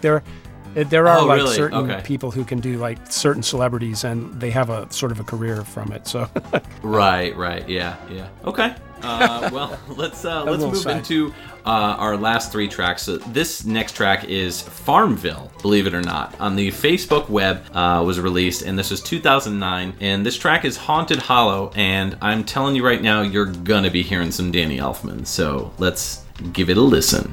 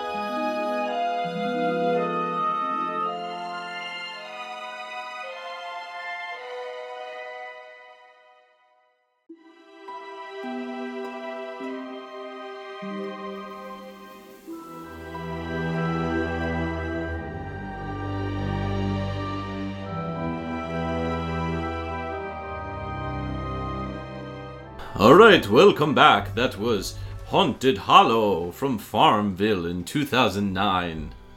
It's a very spooky tunes track. You know, I like the direction this podcast is going, where you have got like a Nightmare Before Christmas feel, the past 2 songs. Yeah. I'm digging it. Definitely.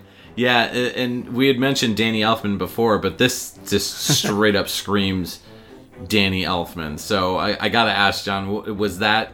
I'm assuming that was the inspiration behind this one? Oh, yeah. It was kind of part of the creative brief, you know? It was like something like, you know, like Danny Elfman would do. And yeah, they gave me a couple of examples. I mean, I didn't need the examples. I kind of know what he does.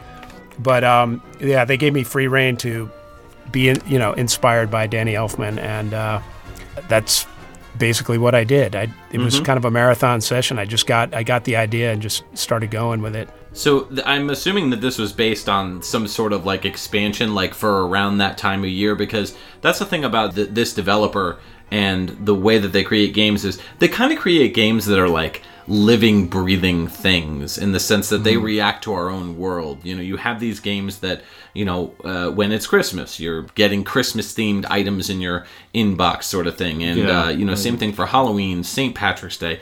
The whole 9 yards, 4th of July. So was that the case with this particular track? Like, this wasn't originally written for the initial game, but they wrote it, or you had written it because they were like, all right, we're going to, implement some Halloween elements. Yeah, exactly. Okay. So, I mean, this was one of a series of expansions that they did. So when I got here to Zynga, the Farmville theme was this. It was done by a guy named Steve Kirk, really good musician, composer, and but it plays incessantly, and it's like a 30-second loop. So I guess starting at I don't know, 2011 or sometime, they decided to start doing these expansion farms that would have their own different theme that would replace the original music. And yeah, I ended up doing like a bunch of them, like, I don't know, maybe like 12 or something. And this one was the first. Yeah, this is the first one I did, and probably in a way one of the best. I like some of the other ones I did, but what was fun about these is the game designers would, they'd have a pretty specific inspiration they wanted to follow, and then I would like immerse myself in it. So if one of them was like a Stravinsky Rite of Spring, and I like totally like immersed myself in the one section that they liked, and then I basically MIDI orchestrated it, and then I took that same orchestration template that I came up with and then put my own melody into it. So I kind of created my own like Stravinsky tune. And so like sort of like every assignment that they had for this was kind of similarly interesting as a challenge that, strangely, I think I learned quite a lot more about orchestration in doing these than I did, in the previous like 20 years. So right. Oh, wow. So yeah, it sort of expanded my knowledge outward by like making me learn stuff, basically get the score and just like study stuff and learn it. But on this one, I mean, I just kind of did it by ear because I was already a big fan of Danny Elfman's like kind of style and the sort of kind of like zaniness and all that, Mm-hmm. So yeah, it definitely evokes that feeling of Danny Elfman, Nightmare Before Christmas, or like Batman Returns, like that type of music. Edward Scissorhands. Or even, I was gonna say even like a movie soundtrack where you had the violins come in. Mm-hmm. Definitely had that feel to it. Yeah, absolutely. Let's move into our next track. This is from another. This one's actually not a Facebook game. This is a mobile game called Mafia Wars Shakedown. It's on the iOS. And it came out in 2011. This track is Main Theme, again, by our guest of honor, John Baker.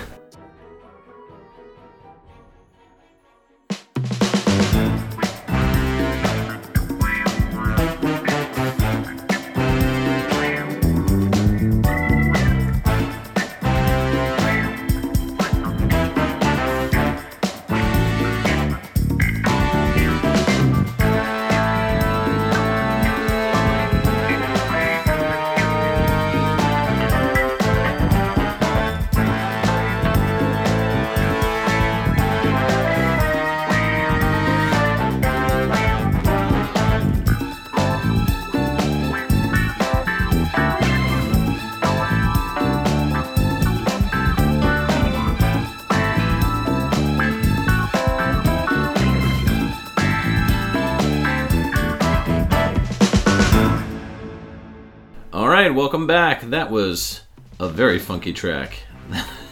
That was Mafia Wars Shakedown for the iOS in 2011. That was the main theme from that game. Now this was a kind of like a standalone title that was completely separate from the Facebook version of Mafia Wars. So this was its own thing. It was an iOS exclusive, and then I guess from what I understand they shut that down in around like 2012. And it was no longer available. Yeah, cracked down organized crime. They did, yeah. What are your thoughts on this track? I picture Shaft driving the Spy Hunter car. Okay. That's my feels for this one. Yep. No, I definitely get that vibe. I get the maybe Shaft walking the streets or like looking around, maybe like a Dirty Harry sort of feel to it. I could totally picture lyrics to this, like really like soulful, like R&B, like what you gonna do if Mafia Wars gets you? Turns into like a Disney 80s theme opening. Yeah. It's going to be a war. So, Mafia War. So that's kind of the vibe that I got from this one. But I love this era of like funk 70s, like. The bass came back. Actually, I was gonna say Tim Follin. This sounds very much like a lot of Tim Follin stuff. So definitely. Now, as far as this game goes, John, what would you say the major difference is that you would experience between composing for like mobile games versus console experiences? Is there that much of a difference, especially in now? During the current video game era? Not so much. There's very little difference. I mean, some of the differences I have to deal with are the amount of memory that you can use up for your music. Mm-hmm. So it either gets compressed down, put into mono, or both. The length is usually a lot more truncated than you would find on a console game. Well, especially in a free-to-play game where they want the download to happen fast. They don't want you to, you're typically not allowed to have more than 100 megs of assets happen in the first download. So they want people to be able to do it without having to go to Wi-Fi, and right. That limits what you can have for like the music that's loaded upon first, your first experience. Like it is possible to download to like push other music after the game is installed, but a lot of the challenges have to do with that, how to optimize it for low bit rate and right, and speakers, like the smaller speakers as well. Yeah, there's a lot of different mixing decisions that happen. You cut out anything that's important that happens below like 100 hertz is basically not going to be heard if you don't have headphones plugged in, which a lot of people don't have. Yep. So yeah, there's a lot of compromises, but I mean on the higher end mobile titles, yeah, it's virtually indistinguishable from what you would do to compose for a console gig. Okay. A lot of these mobiles ones that I've been doing are free to play. They're not like large downloads. You don't want to lose your potential audience because it's just an impulse, like, oh, I'll try downloading this, But if it's like a hardcore gamer game that's been put on mobile, the people are going to be like, all right, I don't mind if I have to download a gigabyte worth of assets.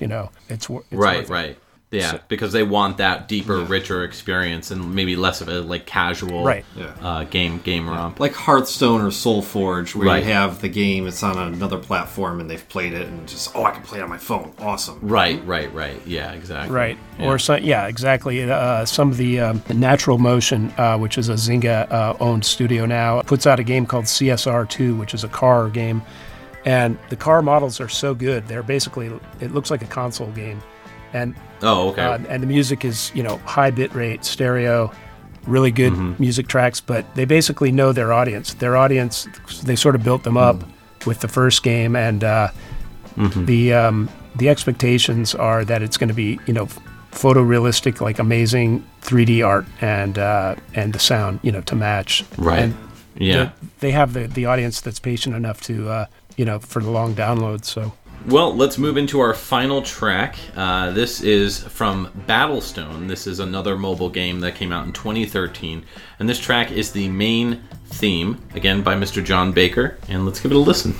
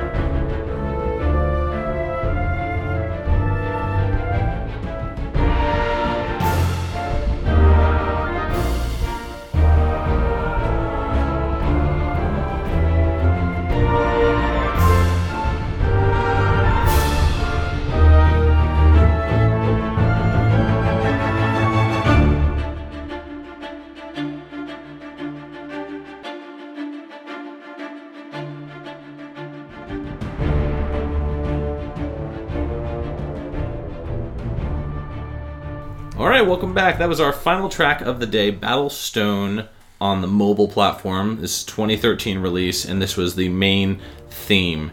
Now, this was kind of like a mid level game in terms of like comparing it to like the more casual experiences from like a mobile platform or like a Facebook platform, so to speak, like Mafia Wars and Farmville. And this was a much more geared towards like hardcore gamers in a way, but it was still kind of like middle of the road.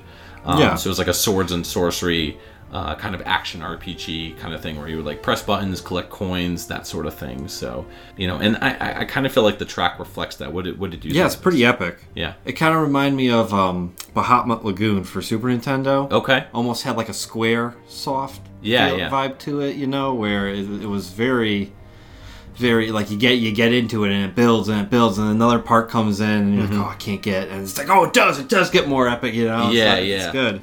I would say that I felt like it was a more Western composed track definitely than I would say like more of a Square Enix type. No, absolutely, type yeah. I think a lot of the times Western composers typically use a lot more of the choruses. That was used kind of like a little bit in like the Super Nintendo era. Yeah, I mean, it's like it had hints of it, I guess is what I meant to say. I feel like they would always do solos where they would have like a solo performer in terms of like the vocal effects. But here what we have is kind of like a very like a staccato, like kind of, you know, vibe to it. And then, you know, you've got those driving kind of vocals in the background, those like, you know, more operatic vocals that are kind of like soaring, kind of like underneath everything. So I didn't feel like they were standouts, which you would typically find on like a JRPG sort of thing. So I gotta ask, you know, how do most video game music projects start off for you? In other words, like, do you typically see any of the games themselves in action before writing, or are you typically like given a description of what the developers are looking for? I know you kind of touched on that a little bit with the Gex series, where they were like, you know, we're looking for this sort of thing, and then this flies over. Did you kind of see that more in the earlier days, like the Sega Genesis, or would you say that kind of happened more later on in the later years of your composing of video games? It's kind of like both all the time, you know. I mean, it really depends how far they are along in the process, what they could show me. So this was a studio that, well, they had a game called Golden Arrow, and they had their own studio. I forget what it was called, November Group or something like that. And Zynga bought them as an acquisition with this game in mind, and they came on board and worked here with us. And it changed a bit because it inevitably it had to become more of a social game and such things. And they had a pretty completed game when they came in, so they showed us. We were able to see pretty in depth what it was going to look like. And they had, I can't remember, they may have had some placeholder music in there. They had some placeholder sound effects, and we replaced everything. And then for the music, they didn't have like a lot of input. They just wanted something epic. And so I just started listening to all different stuff, you know, from like television stuff, game stuff, movie stuff. And kind of, so like one of my kids was really into like epic sort of trailer music. So I listened to a lot of the stuff that he was listening to, just kind of try to digest that style a bit. And I think it was pretty fun doing it. And then I think a little bit of my, a little bit of like Bach or like Baroque stuff kind of crept into the melody for me, because I'm like a huge Bach fan, and especially the Art of Fugue. And I think that some of the melody was kind of influenced by that. And yeah, definitely. The little kind of like staccato violin thing, that was kind of how I started it. They had like a reference track that was like from some like license-free, one of those license-free, royalty-free music sites that, people just try to sell their tunes on. And there was a little tune like that was kind of like that, with like little staccato or spiccato, strings. And then the more I noticed also, like Hans Zimmer was using that a lot in his scores and stuff. It was kind of like the flavor of the day. So I took that and kind of made like a little intro tune out of that, and they went wild over it. So I was like, all right, I'm going to stay with this,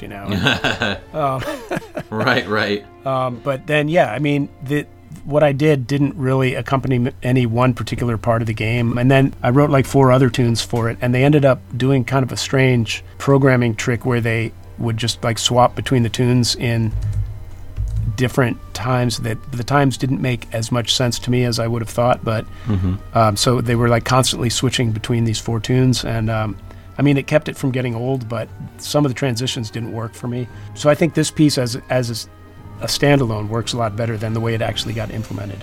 Right. Yeah, I mean, like the vocal choir stuff, it just seemed like it would kind of give it more of that sort of serious kind of vibe to it. Yeah, I mean, this was one of the more I'd say the emotion behind it is a little bit darker and kind of serious than what I usually do. But I enjoyed, writing it a lot. So definitely, yeah. No, it's a really good track. I just was definitely digging this one. So, final question for me, at least: were there any games that you worked on that didn't get released? I mean, we're pretty big fans of gearing up for disappointment, if you will, because we'll have composers on. They'll be like, "Oh yeah, I worked on this game," or I worked on that game, and we'll be like, "Wait, that game never came out." And we're like, "Yeah," and then we're like, "Oh man, come on! Like we totally could have." Listen to this awesome soundtrack, and the game would have been great or whatever, and it just never came out. So do you have any games like that were supposed to get released but never did? Yeah, several. Oh wow. I mean, it's kind of that's not too unusual in the video game world. I'd say in the last several years, I've had a number of those where I had created some music, and it was working pretty well, and then for other reasons, they just, the forecasts were that it wouldn't make enough money, so they didn't release the game. So it's pretty common. And that's unfortunate. I mean, if you're on the staff, then that's one thing, but I mean, especially back in the day when it was kind of more, I kind of feel like back in the day it was more like a Wild West sort of thing. Absolutely, where, yeah. You know what I mean? Like developers were flying by the seat of their pants. Yeah. If you didn't rent that game and you pull that little paper ticket and go in the cave, you don't know what you're gonna get. Yeah. Now, nowadays, there's just so much more information online for people to go and really check in, really dive in deep and find out, is this game going to be worth a purchase? And I think with the hardcore gamer market, especially, it's totally different than it was back then. So it's always unfortunate to hear that. Composers work on all this music that could see the light of day and it never does, or if it does, it's leaked afterwards, kind of like, oh yeah, we were working on the sequel to whatever, and it never came out. I mean, it goes back too. I mean, back in the Genesis days, I remember working on a couple of projects that never got released. And anything in particular, or? I can't really name the names. Okay. They had code names for me. I don't even know what the real names were. Right. But they were major publisher games, and yeah, they, for whatever reason, they got canceled before they got put out. Yeah. And I'm trying to think. When I was with THQ, they were doing when I first got there, we were working on a game of The Incredibles, another Pixar studio game. And that one got canned right before. So that's a shame. That would have been fun. Yeah. It was another PSP game. I put a lot of work into that. It was sound design, not music, but right. Yeah. So I mean, it's all too common, I'd say. But it kind of makes sense if you know that the game is going to lose money or it's not going to hit its targets. Oh, absolutely. I think back in the day, they were more trying anything. Yeah. They were like, let's make a shooter, and let's make it so that you're eating other ships or something. They were just throwing everything. They had a dartboard on the wall, and they were just throwing anything they could at it to see what would stick. Even like Mario. It's like, all right, we got a plumber. He's jumping on turtles. We'll put him underground. Yeah. You give him a mushroom, he grows. Yeah. It's like, what were people thinking? It's much more like Hollywood now. Like you kind of do a lot of focus testing. You don't. The risk. The investors don't want anything risky or new. It's all sequels. I mean. Right. Life is less interesting, but. Yes, unfortunately. Well, we've listened to some fantastic music, so we definitely want to thank you for all your hard work in the video game industry, John. Where can we find you if we wanted to find any information out about you, or do you have a website or anything like that? No, I'm kind of old school about all that. I'm not very. If you Google me, you're not going to find out much. But all right. But you can You can hit me up on LinkedIn or on Facebook, just as John Baker, and you'll find me. That's exactly how we did. All right. Well, that's going to do it here for us at Pixel Tunes Radio. I want to thank Brian for stepping in to guest host this episode. Thank you so much, dude. Yeah, my pleasure. I love being on the show. Much appreciated. So, next episode, we're actually going to be doing for episode 104, we're going to be tackling Wario games. So it's going to be, going through all the history of the character Wario and, the ins and outs, the highs and lows, the Wahs and the Rios and, all that sort of thing. So that's going to be a really fun episode. We're really looking forward to that. Our buddy Justin is going to be joining us for that episode. He will be the guest host for that one in Ed's absence. And, we want to thank you for checking out Pixel Tunes Radio. Check us out at www.pixeltunesradio.com, where you can get access to all of our episodes and also comment on episodes as well. You can check us out on iTunes, Stitcher. Actually, don't use Stitcher. Stitcher's very low quality. There's other podcatchers out there. Definitely recommend them. You could also check us out on facebook.com/groups/Pixel Tunes Radio. That is our main group for Pixel Tunes. That's where you can go and chat. If you like this episode, have you played the ToeJam and Earl series? What do you think of the Gex games? What do you think of the music to all of these games? Did the music for these mobile games surprise you? Were you kind of intrigued and you kind of want to, if they were still around, check these games out? Leave a comment at Facebook and let us know what you thought of the episode, because feedback is definitely crucial to helping us grow, helping us learn what you guys liked, what you didn't like, etc. Check us out on Twitter for the handle at PixelTunesRadio, as well as Instagram, same thing, at PixelTunesRadio. You could check out my channel at youtube.com/dongled, and that is where you'll find every episode of Pixel Tunes Radio as well. It's more of a video format that you guys can check out. Ed's got a side project as well. His side podcast is called Impulse Project, and you can check that out. I also want to thank Brian for being on the show. You can check out his podcast, Pixel Stories, at www.pixelstories.net. And please do yourself a favor and tune in to his upcoming ToeJam and Earl episode, where he and his other co-host will be talking about ToeJam and Earl. There's additional questions that we asked John Baker that are going to be in that episode as well, so you could tune in to that. I want to thank again John Baker so much for joining us on this episode, and we will see you all in 2 weeks on Pixel Tunes Radio.